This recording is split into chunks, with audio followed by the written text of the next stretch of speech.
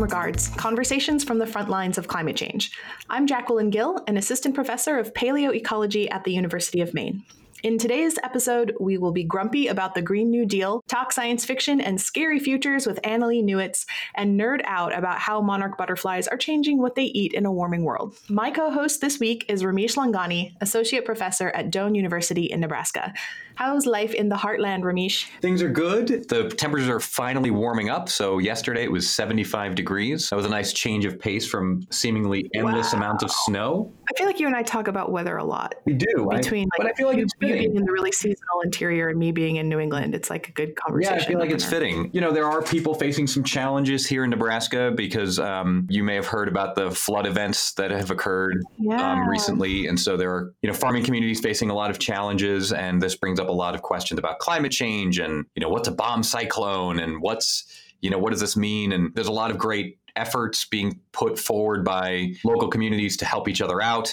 And really, that's the most important part, right? Is that everyone's getting the help they need and that communities are coming together around these disasters to help each other. I was feeling like I wasn't even hearing a lot about it on the news recently and was sort of wondering about, are we just burnt out from, natural disaster news, or is this a new normal? We're getting used to it, or do people not care because it's, not a major urban center? I think that's the one. I think it's because it's the Midwest, unfortunately. Flyover country. But I'm a little biased since I live out here. So that's at least how I interpreted the sort of trickle of news coverage. But it seemed to tick up, a few days post event. But I think that happens quite a bit where if there's a large weather event about to hit, let's say the East Coast, there's a lot of coverage before, during, and after. Whereas in this case, obviously, most of the coverage was happening post the actual weather event. And that was really due to the high amount of snow we had. And there was such a high amount of water in that snow. And so combined with the rain event we caught, it was just, overwhelmed our rivers. And so a lot of communities got devastated from it. So people are digging out slowly and they're digging out together. So that's a good thing. Well, here in Maine, I have some news in that I found out on Monday that I'm tenured. I will no longer be Assistant Professor Gill. I will be Associate Professor Gill. And I feel like neither. Congratulations. Thank you. I feel like neither of those titles really tell you anything about what we actually do, like assistant to what or associate of what. But yeah, so I have tenure, or will have tenure as of September. And that just feels really good, although quite surreal because this whole process takes like a year. And so it doesn't quite feel real yet, but it's kind of nice to be over that. I feel like we just celebrated a very big accomplishment in a very podcasty kind of way. We were just like, and I got tenure. All right, good job. And and let's talk about the Green New Deal. Yeah. So let's talk about the Green New Deal. What are your thoughts on it, Jacqueline? I was going to tell people to send me chocolate on the website, but yeah, we should talk about the Green New Deal because there have been some updates in that the House resolution did not go through, and both of my senators, Collins and King, voted against it because they felt like it was too strong and too aggressive. And I feel like the whole messaging around it has been really kind of silly since the beginning. And I'm really grumpy about it, probably for different reasons than everyone is grumpy about it. I think we all have our own reasons to be grumpy about the Green New Deal. Well, I guess, why are you grumpy about it, Ramesh? Because I know you're also grumpy. Yeah, I'm a little bit grumpy about it. I'm not grumpy about its aspirations. I'm grumpy about the lack of understanding of the fact that it's a House resolution. I'm grumpy about the civics of it. It's 6 pages, I think, and basically talks about, hey, climate change is a problem. We need to solve it. It doesn't necessarily lay out any details of how we're going to achieve those goals. And the details, as with everything, the devil is in the details. The details are important. And because it's a House resolution, I think the left is sort of falsely characterizing it as the thing that's going to solve all of climate change. And the right is falsely characterizing it as, this massive thing that's going to take away all of our freedoms and cows. And I think that's because of the language. The cows. So, I think it's because of the language. It's not meant to be a bill or a law that has those details. And so this is really, I think all the language around the Green New Deal is really a lesson for all of us in civics. What is a House resolution versus what? I was just thinking about Schoolhouse Rock, right? Yeah. I'm a bill on the steps of Capitol Hill, right? There was no I'm just a resolution. Right.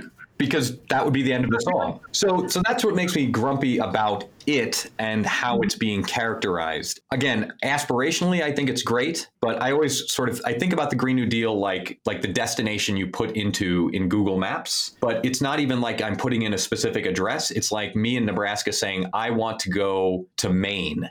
And Google Maps is saying, okay, here are 10 different road pathways that you can take. But if I was ultimately trying to get to your house, Jacqueline, I wouldn't be able to get there based off that scale of direction, right? I need your exact address. And so It's just giving us an endpoint. It's not outlining how we are going to get there. Right. And I felt like there was just a lot of enthusiasm for something that a lot of folks just didn't really know much about in general, too. This sort of discussion of the Green New Deal as something that was, again, this Band-Aid that was going to, or not even a Band-Aid, but just like it was sort of the silver bullet, I guess would be the better metaphor. And for me, I was frustrated by the fact that I would try to talk to people about it, and a lot of folks didn't actually know what was in it. And that was true on both the right and the left. I think there's a lot of lessons about messaging too, just in terms of how everything was rolled out and the incredible enthusiasm that pushed this forward really quickly. But then ultimately now it's like, well, what's the next step? And I don't think it's going away. I think this idea or the concept of the Green New Deal, there's a lot of energy behind it, but I think we need to be thinking very carefully about how we're actually going to lay out a real platform for this, going into the future. I absolutely agree. And so the hope is that those details will come into focus sometime soon, and we'll get some legislation moving us in that direction. Yeah, that'd be great. I'm also one of those really nerdy people who really likes to see the nuts and bolts and get into the details. I choose candidates based on their platforms, and I read them very carefully, and I care less about how cool you look with your jacket over your shoulder standing on a dirt road in a Annie Leibovitz photo, but that's just me. Right. I mean, I choose my candidates based on how they eat their pizza. If they eat their pizza with a fork and a knife, they're out. What sauce do you put on your steak? Right. Yeah. Anyway, so much to be grumpy about. And I am grumpy, even though things are starting to thaw out here in Maine. I saw a pair of ducks today on my way into work, which is very exciting. And yesterday, while I was trying to motivate myself to get out of bed, I heard geese fly overhead for the first time since they left us last fall. But spring is still a ways off, which is unsatisfying. And I feel like this is a metaphor for so many things right now. We're in the middle of what New Englanders call mud season. There are piles and patches of dirty snow that are giving way to last year's dog poop, broken campaign signs that people never took off their lawns and then blew into my lawn, crunchy leaves, half-frozen mud. There are potholes on my street that are large enough to swallow small cars and large children. The daffodils and the tulips are still in bed, and the trees are just bundles of sticks. And there's still snow in our 10-day forecast, and we are guaranteed, dollars to donuts, I would bet you anything, that we will get at least one more spring blizzard here. But my people, my people of New England, we have a strange resiliency when it comes to mud season. So my favorite local ice cream spot has already been open for 2 weeks, and the lines were basically stretching into the parking lot, even though it was below freezing out when it opened. And more excitingly, I think, the sap is running. So during this brief muddy window in spring where it gets above freezing during the day and then below freezing at night, people poke holes in maple trees. This is how maple syrup happens. They hang buckets on the trees, they collect sap, they boil that sap, and they make maple syrup. And no, it doesn't hurt the maple trees. They're just fine. Sugar shacks, where the syrup is made, open their doors and they sell these little maple candies that are shaped like leaves or small children. They pour maple syrup into soft serve machines and onto snow. We all eat it. It's very fun. And then we do things like go to garden centers and start seeds indoors, and we wear shorts when it's 40 degrees, and we very optimistically put our road salt and ice scrapers away, even though we know that we're going to need them at least once again before this mud season is over. And this kind of optimism is pretty easy because we all know that spring is actually coming to the Northern Hemisphere. And thanks to climate change, it's coming earlier and earlier every year, which can actually cause its own problems as plants start to wake up only to be hit by these late spring cold snaps. If you're in the middle of it, it still seems like an act of faith to take the storm windows down and to sign up for a spot in the community garden. A lot of my friends struggle with seasonal affective disorder, and depression in general can just make it feel like this is all there is, just you and your sad lamp and an electric blanket and a lot of Cheez-Its. And I actually find mud season to be much harder than winter. There is nothing hygge about mud season. It's gritty and it's dirty and it's dead and you can't get decent strawberries. And what is the point of longer days when all the trails and sidewalks are covered in water and ice and my house smells like a freshman dorm? You can tell I'm a little grumpy about this. So yesterday on my way to the gym, I was listening to NPR and I heard this interview with author Barry Lopez. He's got a new book out and it deals, like much of his writing, with the lessons we learn from wild places. And the interviewer asked him how he stays hopeful when it feels like the world is falling apart. And he said, "How embarrassing to give up when everything around you is growing." It reminded me that even though I can't see it, underneath the ice and the trash and the dirt, nature is waking up, just like it always has, and just like it always will. Our guest today is Annalee Newitz, journalist, editor, author, and I think it's okay to say this, a professional nerd. She was the founder of the science fiction and futurism blog IO9, and she's now a freelance science journalist. She currently co-hosts a podcast of her own about science fiction and culture with her partner, Charlie Jane Anders, called Our Opinions Are Correct. And if you don't subscribe, you really should. It's awesome. Annalee, I'm so excited to have you on our show today. Yeah, thanks for having me. And I actually was reading your Wikipedia page today, as one does, and I didn't know that you actually have a PhD, which means you're Dr. Newitz, which is pretty cool. And your dissertation was on images of monsters, psychopaths, and capitalism in 20th century American pop culture. And I know people probably don't ask you about that very often, but I kind of want to hear about it for a minute. Yeah, me too.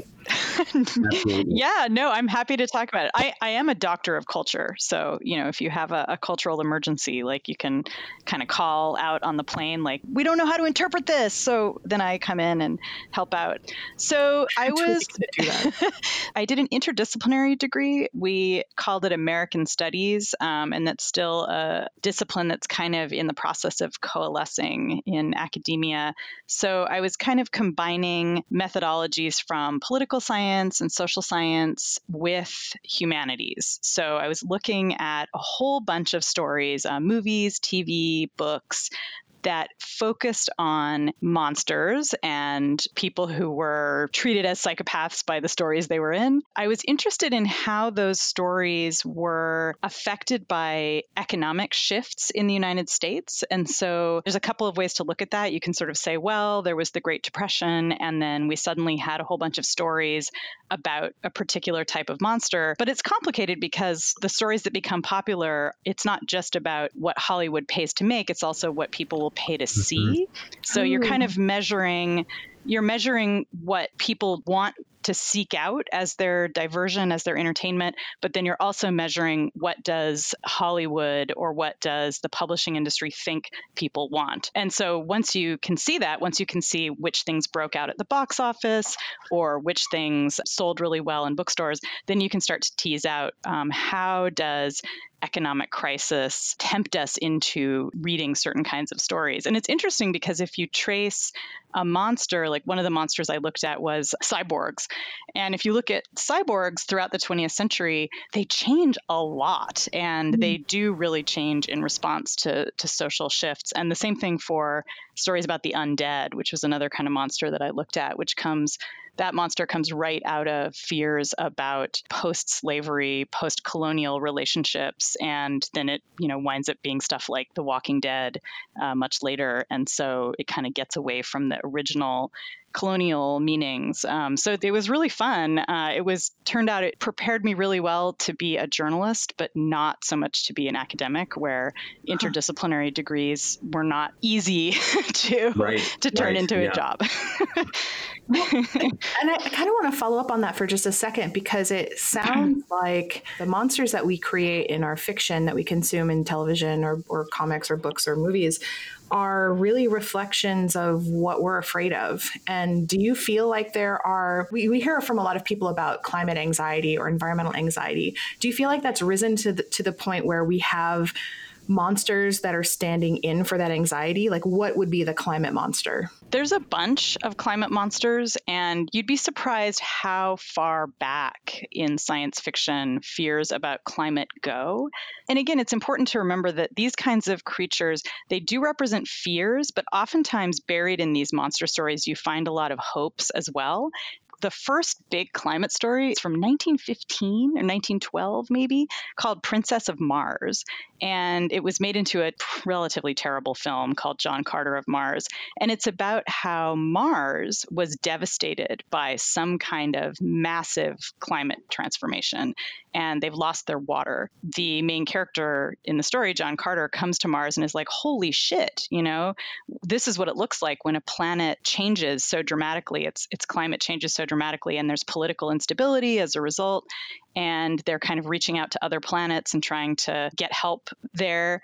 So you see that, and then of course, much later in the 20th century, you get stories like Dune, which is also about a planet that has had dramatic climate transformation, and it's connected with exploitation of resources. A lot of times when you see a monster of climate change, it's a giant monster because the climate is really big. So it's like a giant worm. I totally think of later Godzilla movies as having a climate change aspect. In fact, the very important early 70s Godzilla film, Godzilla versus the Smog Monster, is literally Godzilla fighting climate problems. Yeah, so, Annalee, I guess a question that comes to mind as you're saying this is the idea that, do you think that the explicitness of those climate monsters being climate driven has become more prevalent versus, I recently saw this movie, Annihilation. I think it had Natalie Portman in it. Yeah. I'm not going to lie, I kept falling asleep on the couch. But this idea of this sort of mythical force,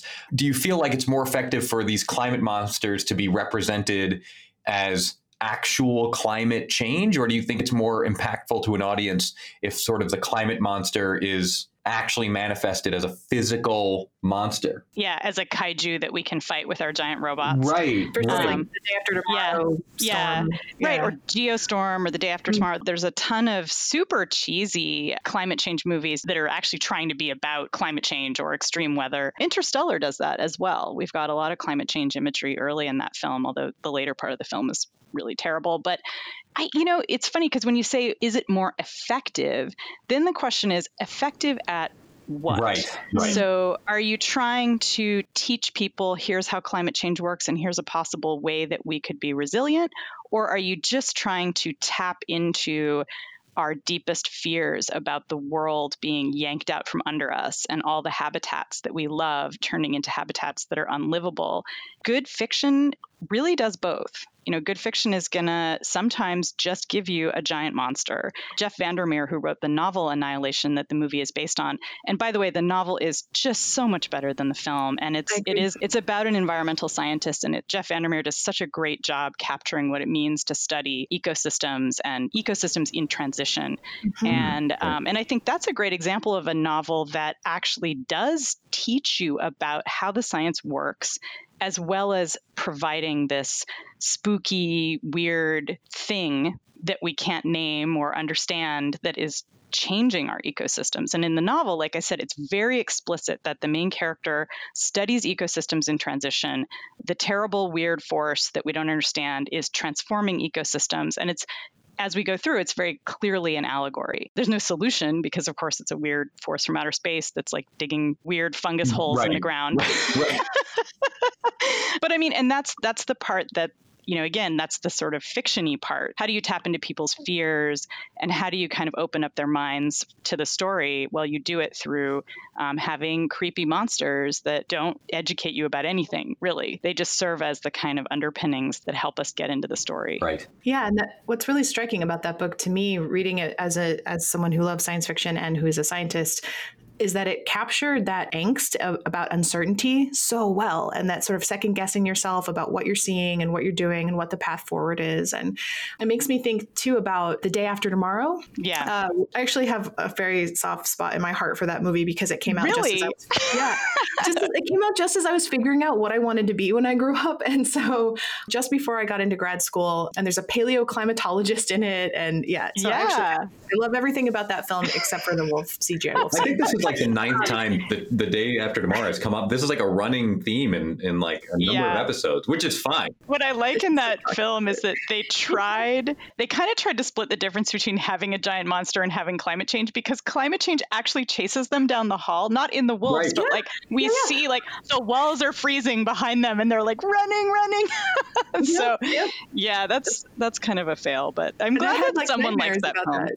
Yeah, I had like freezing nightmares about that for a long time. Yeah, well, it's an intense, There was some climate communication research, I think, at the Yale Climate Communication Project about that movie. And it turns out that The Day After Tomorrow did more to increase public awareness of climate change than Al Gore's documentary An Inconvenient Truth, which came out around the same time. Mm-hmm. And so, yeah, I mean, you've done nonfiction and fiction writing. So why do you think fiction is so powerful at doing what facts try to do, but often fail? It's such a good question. And I will be completely honest and say that one of the reasons I started writing fiction was because I was so frustrated with the reactions I got from nonfiction, because I have done a lot of writing about geoscience and climate change, and I wrote a book about mass extinction.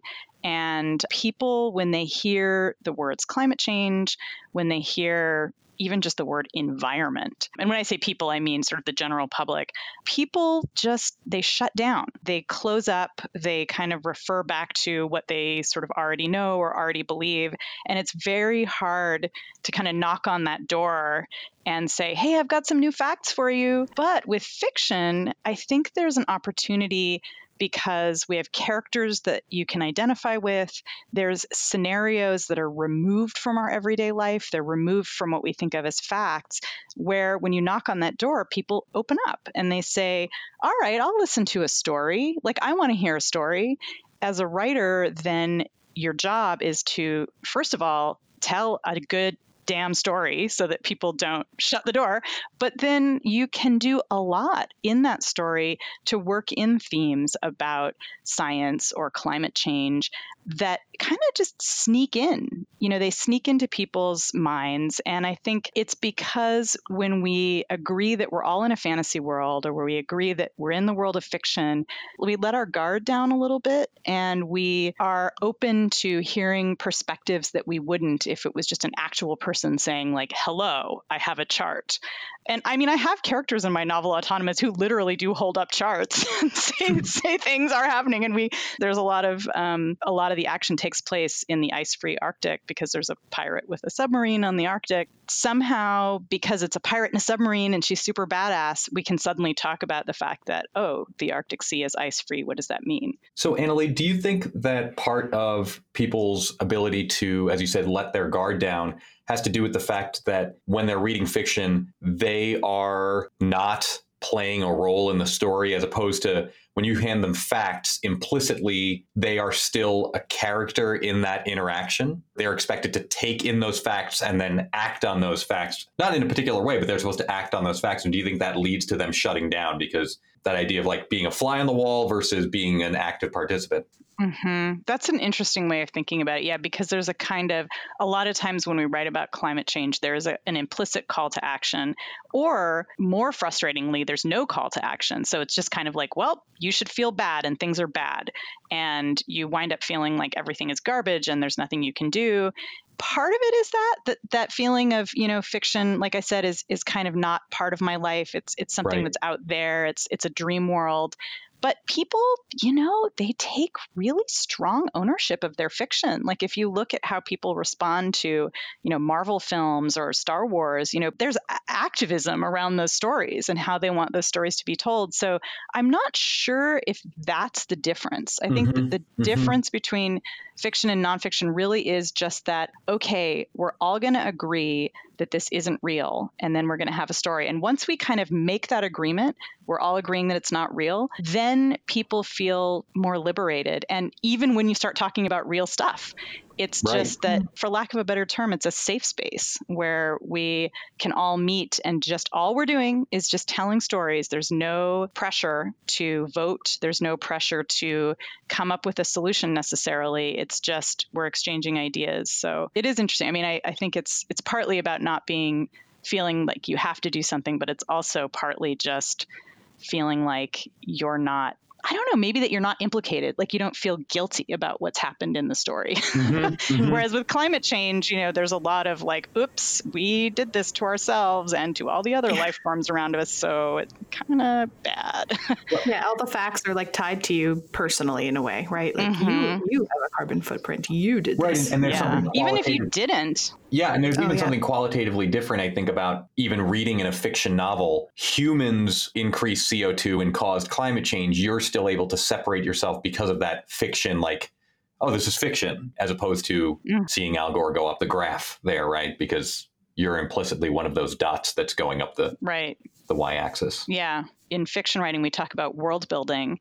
And when you read a book or if you see a movie, all of the little details are part of that built world. And so part of that world building can be, oh, climate change is real for sure. And all this stuff is going on. And even if you're not a believer in climate change, you can just say, oh, well, in the rules of Game of Thrones, winter is coming and everything's going to be screwed up. That's why we continue to watch Game of Thrones, even if we're climate deniers. Well, so I want to hear more about, you've written a lot of nonfiction before. You have this great book about mass extinctions that I love that I want to talk about in a minute.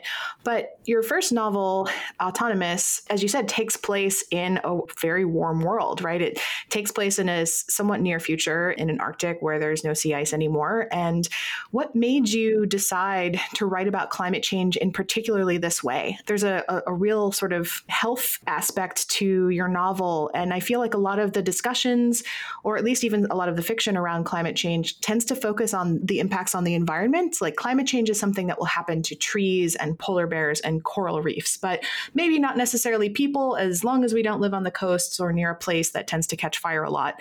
So, what have you personally learned about the connections between climate change and human health? And, why did you decide to frame your novel in that particular way? Well, there's the very basic answer, which is that I think it's irresponsible to write about the future without writing about climate change, because all evidence suggests that that's coming in our relatively near future. I mean, this book is set about 130 years in the future. So there are some pretty significant changes. Again, to go back to the world building idea, that has to be part of the world building. I was involved for about a year on the sort of leadership council of the American Geophysical Union. And it was during the time when the AGU first started publishing a new journal called GeoHealth, which is actually a great journal, highly recommend if you're interested in the connection between environment and health. And I was just really impressed with how much we already know about how human health, of course, also the health of non-human animals, are connected to habitat derangement or habitat disturbance and climate change.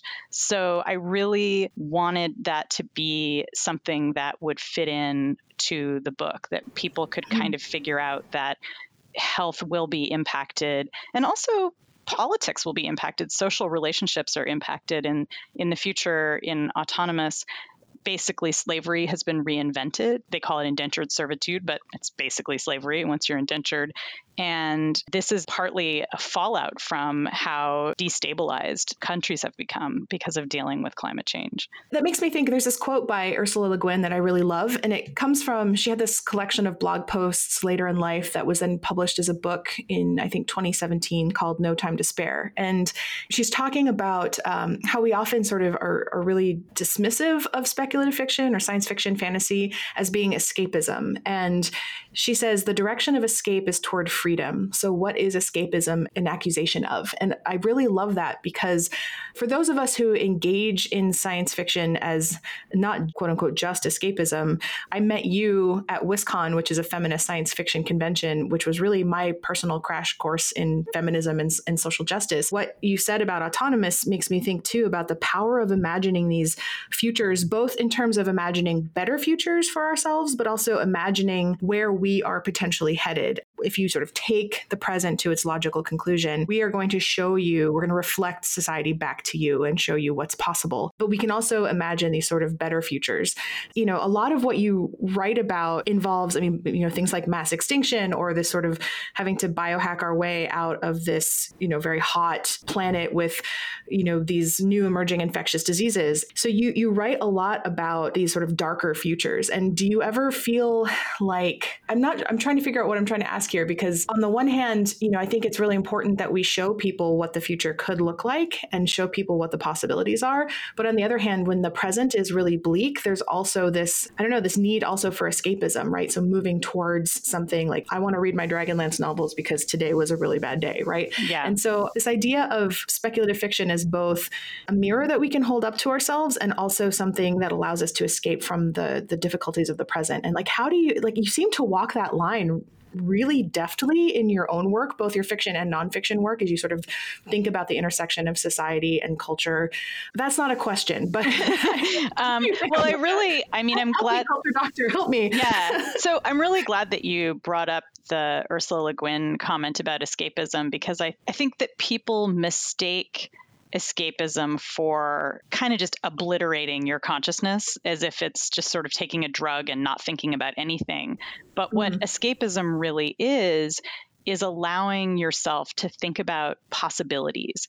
And I think when we are at a very dark point in history, or when we're up against a really tough global problem like climate change, we kind of shut down our ability to imagine possibilities. We're afraid, we are uncertain what's coming next, and we get into a mode of thinking only really near term and just one possibility. We don't open ourselves up to multiple possibilities. And so one of the things I try to do, both in my nonfiction and my fiction, is to have what I call pragmatic optimism, which is not the kind of goofy kind of techno optimism of we're going to solve everything with an app, but that we need to realize that we are going to survive as a species. There's a lot of evidence from the history of the planet that species like Homo sapiens tend to survive mass extinctions and tend to survive major habitat disturbances because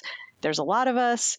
We can survive in a lot of different habitats. We can eat garbage and we don't seem to mind. We're very resilient in that way. Maybe we won't survive at the level that the population size we are now, but we are going to survive. So we need to plan for that survival. And that's where escapism can be really useful, because we can think about not just the dark possibilities in the near future, but how do we rebuild from a huge disaster or a series of disasters. There's a really great series of books that I keep recommending to people by Carrie Vaughn that starts with the novel Bannerless, and then the second one just came out. It's called The Wild Dead, and it's about a series of California coastal communities trying to rebuild after the United States has collapsed because of so many climate disasters kind of just crumbling the government away. Like the government can't hold on anymore.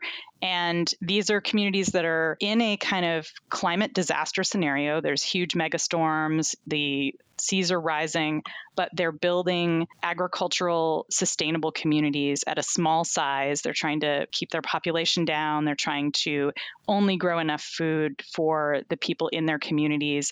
And it's this weirdly hopeful scenario. It's, of course, it's dark. It's not forgetting about all the things that are going to be really awful, but it also imagines a future beyond that disaster. And how do we rebuild in a direction that might be more sustainable than the one that we're in now? That's what's great about escapism, is that you learn about all kinds of possibilities and you keep in mind that your species is going to survive and it's going to be really weird. It's going to look really different in 100 years, in 1,000 years, 100,000 years. Who the heck knows what Homo sapiens is going to be doing?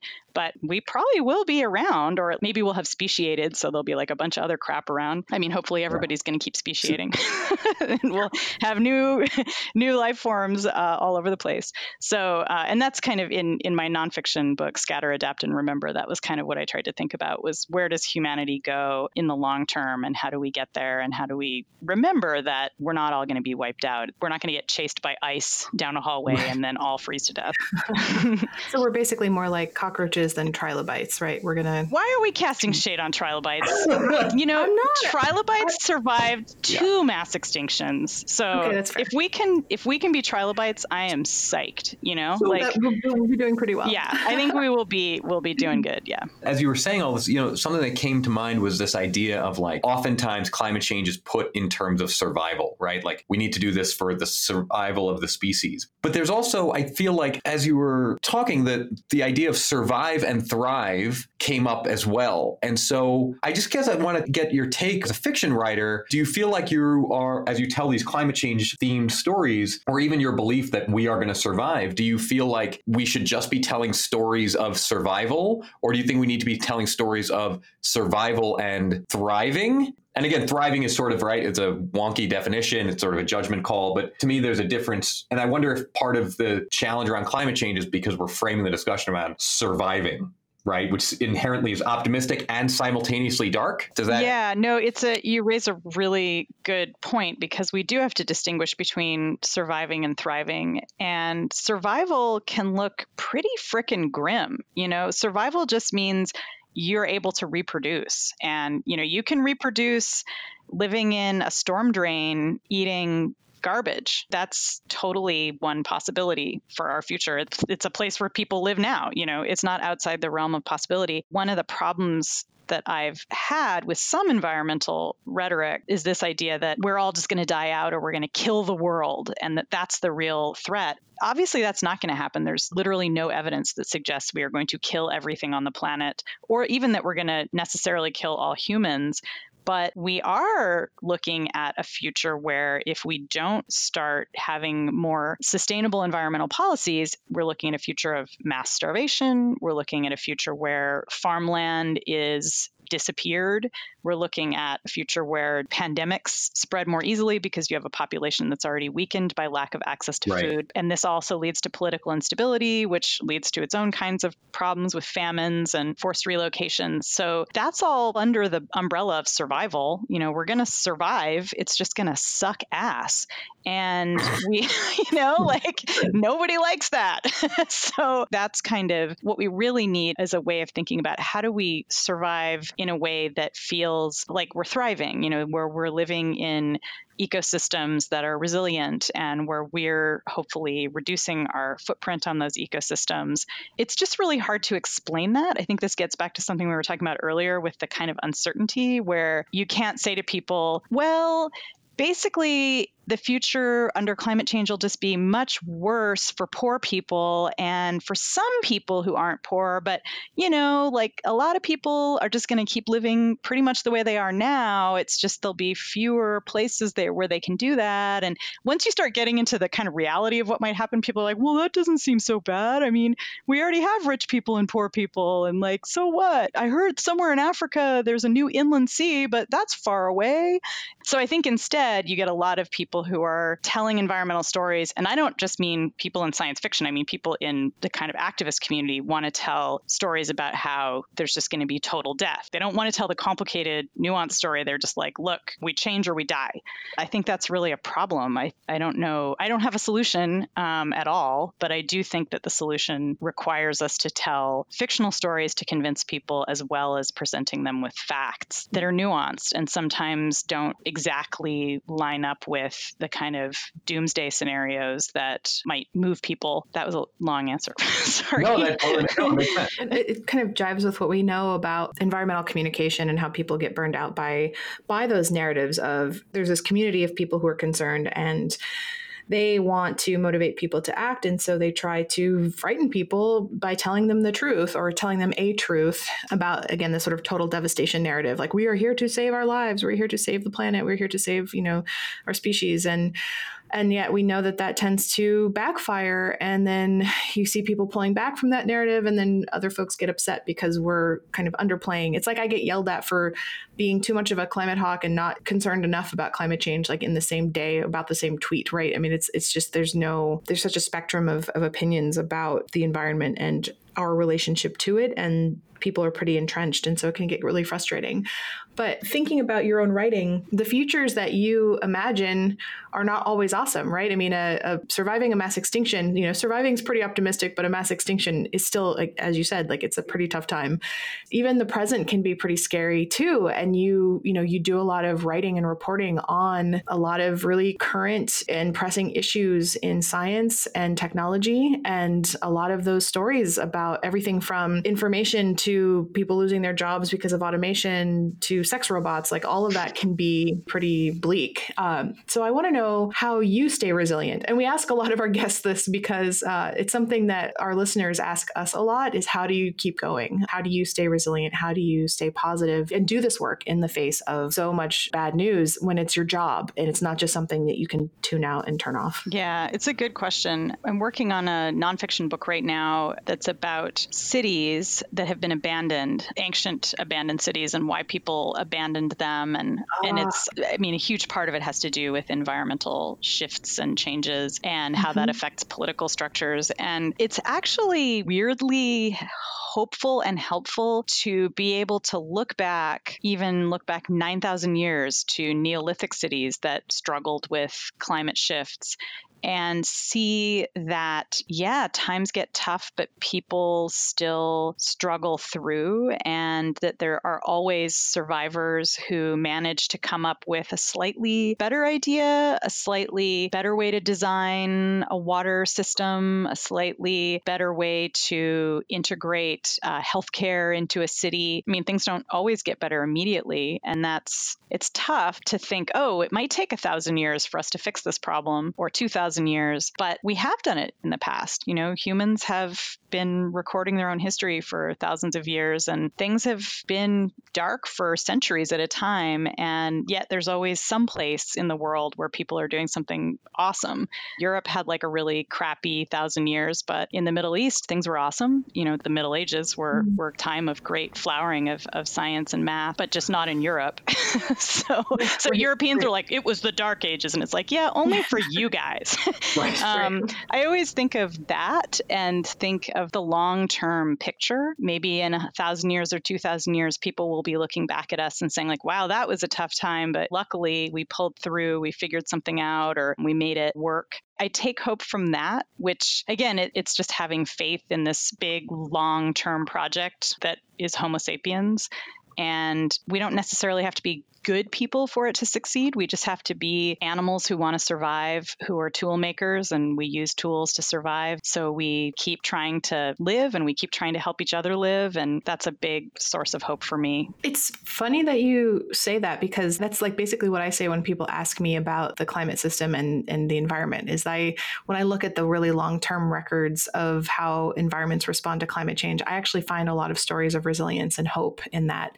And it's funny too, because next week I'm teaching a graduate class that I co-teach with an archaeologist. And next week we're talking about civilizational collapse and just the very idea of whether or not collapse is really a failure. Because for a lot of, as you know, for a lot of these cities that get abandoned, that sort of scattering and adapting and sort of trying new, to kind of throw back to the title of your book, these sort of new approaches that involve maybe abandoning urban centers and kind of decentralizing everything can be a form of resilience. And it's just really our value judgment that looks at that and says, oh, well, we no longer have this big shiny thing that, with these really big tall stone buildings and these centers of commerce that have these really rigid power structures, but they're not necessarily very flexible, right? Moving into smaller communities or changing your subsistence strategies, like that is a form of persistence. And it's not like everybody in those cities just all disappeared or died in one day, right? They moved out, they did other things, and that's a form of resilience. And so it's a way of kind of spinning that collapse narrative. And I'm sorry if I'm totally like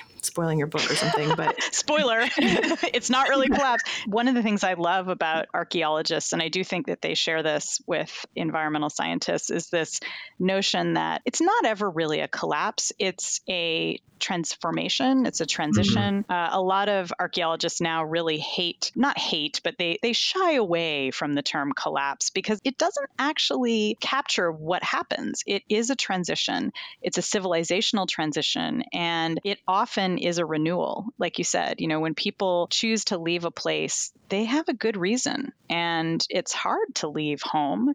And people don't do it without thinking about it really hard and thinking that there's a better alternative. We forget that. And humans love apocalypse stories. We really just think they're super great. And we love to watch ourselves die. Like nobody wants to watch like the dog apocalypse, right? They want to watch.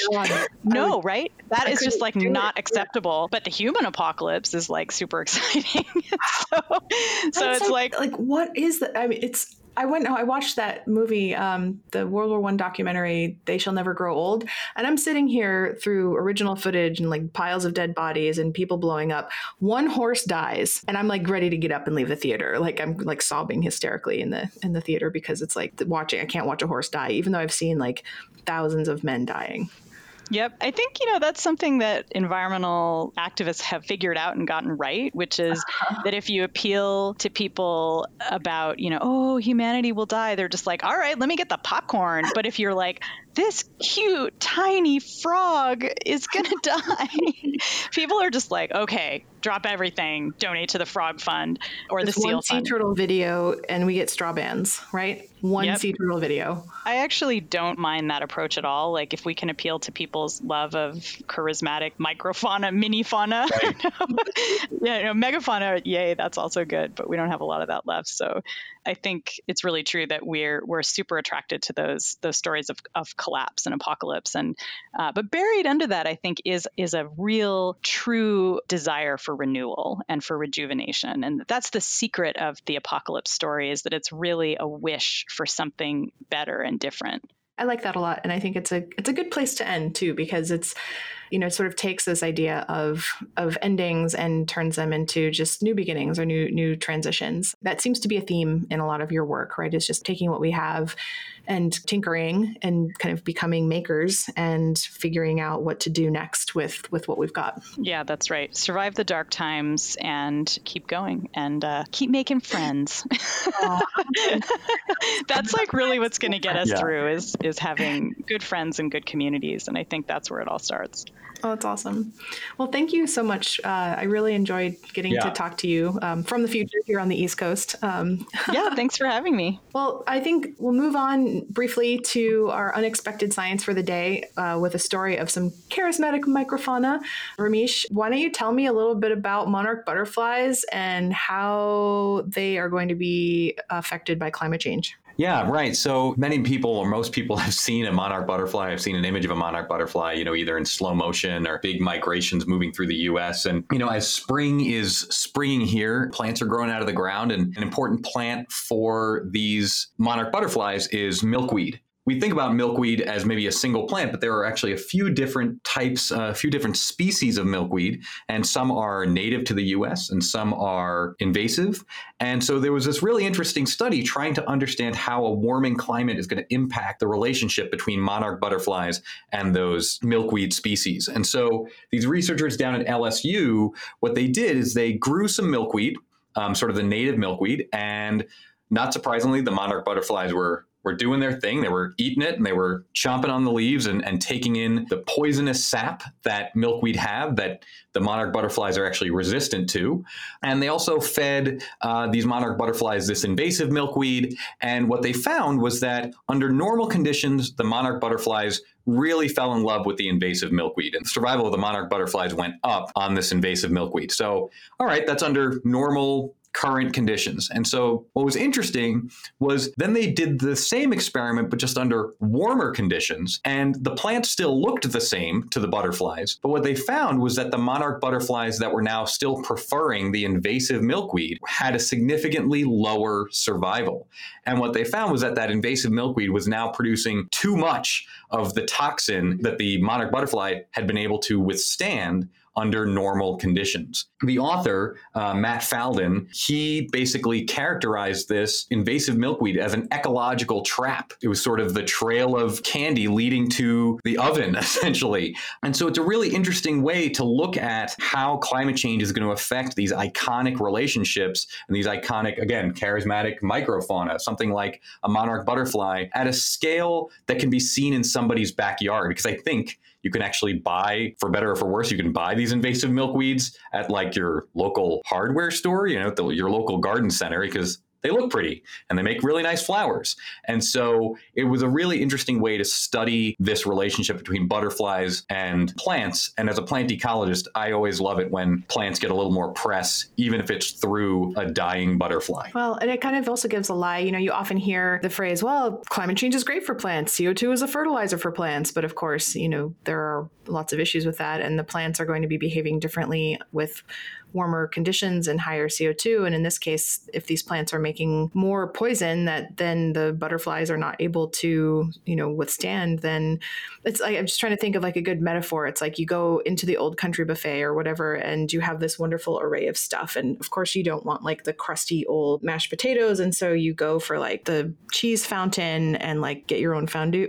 I don't actually know if Old Country buffet has a cheese fondue. Let's go with it. Let's go with it. Cheese fountain. Yeah, but then it's like, okay, then suddenly like we're just jacking up the cholesterol in the cheese fondue fountain. And so suddenly this like more attractive thing is just becoming less and less good for you in the end. And, we try to talk about the unexpected ways in which climate change might be influencing the planet and its inhabitants. And this is, I think, a classic case of things are more complex than just warmer and more CO2 equals better growing conditions for plants and more fertilizer, right? And of course, weeds are fine, but it's the butterflies that are going to suffer. Right. Absolutely. Absolutely. Wow. Well, on that happy note, those butterflies better learn to scatter, adapt, and remember if they want to survive. But we want to thank you all for listening to our show today. I hope that you found it hopeful, even though we talked about things like mass extinction, monsters, and climate disasters. And we're really happy to have had a great guest today. Warm Regards is a labor of love, and we are always looking for sponsors to help us grow and to sustain the efforts of the amazing volunteers who run the show. So if you've got something that you would like us to share with our community, please reach out to us. We're always looking for sponsors. We would also love to hear from our listeners. You can follow us on Twitter at Our Warm Regards and email ideas or feedback to ourwarmregards@gmail.com. You can listen to all of our previous episodes on whatever your favorite podcast service is, including iTunes, Stitcher, and SoundCloud. Warm Regards is produced by Eric Mack and Justin Schell. Joe Stormer writes our transcripts, and Catherine Pinehart is our social media maven. My co-host today was Ramesh Langani. Our guest was Annalie Newitz, and I'm Jacqueline Gill.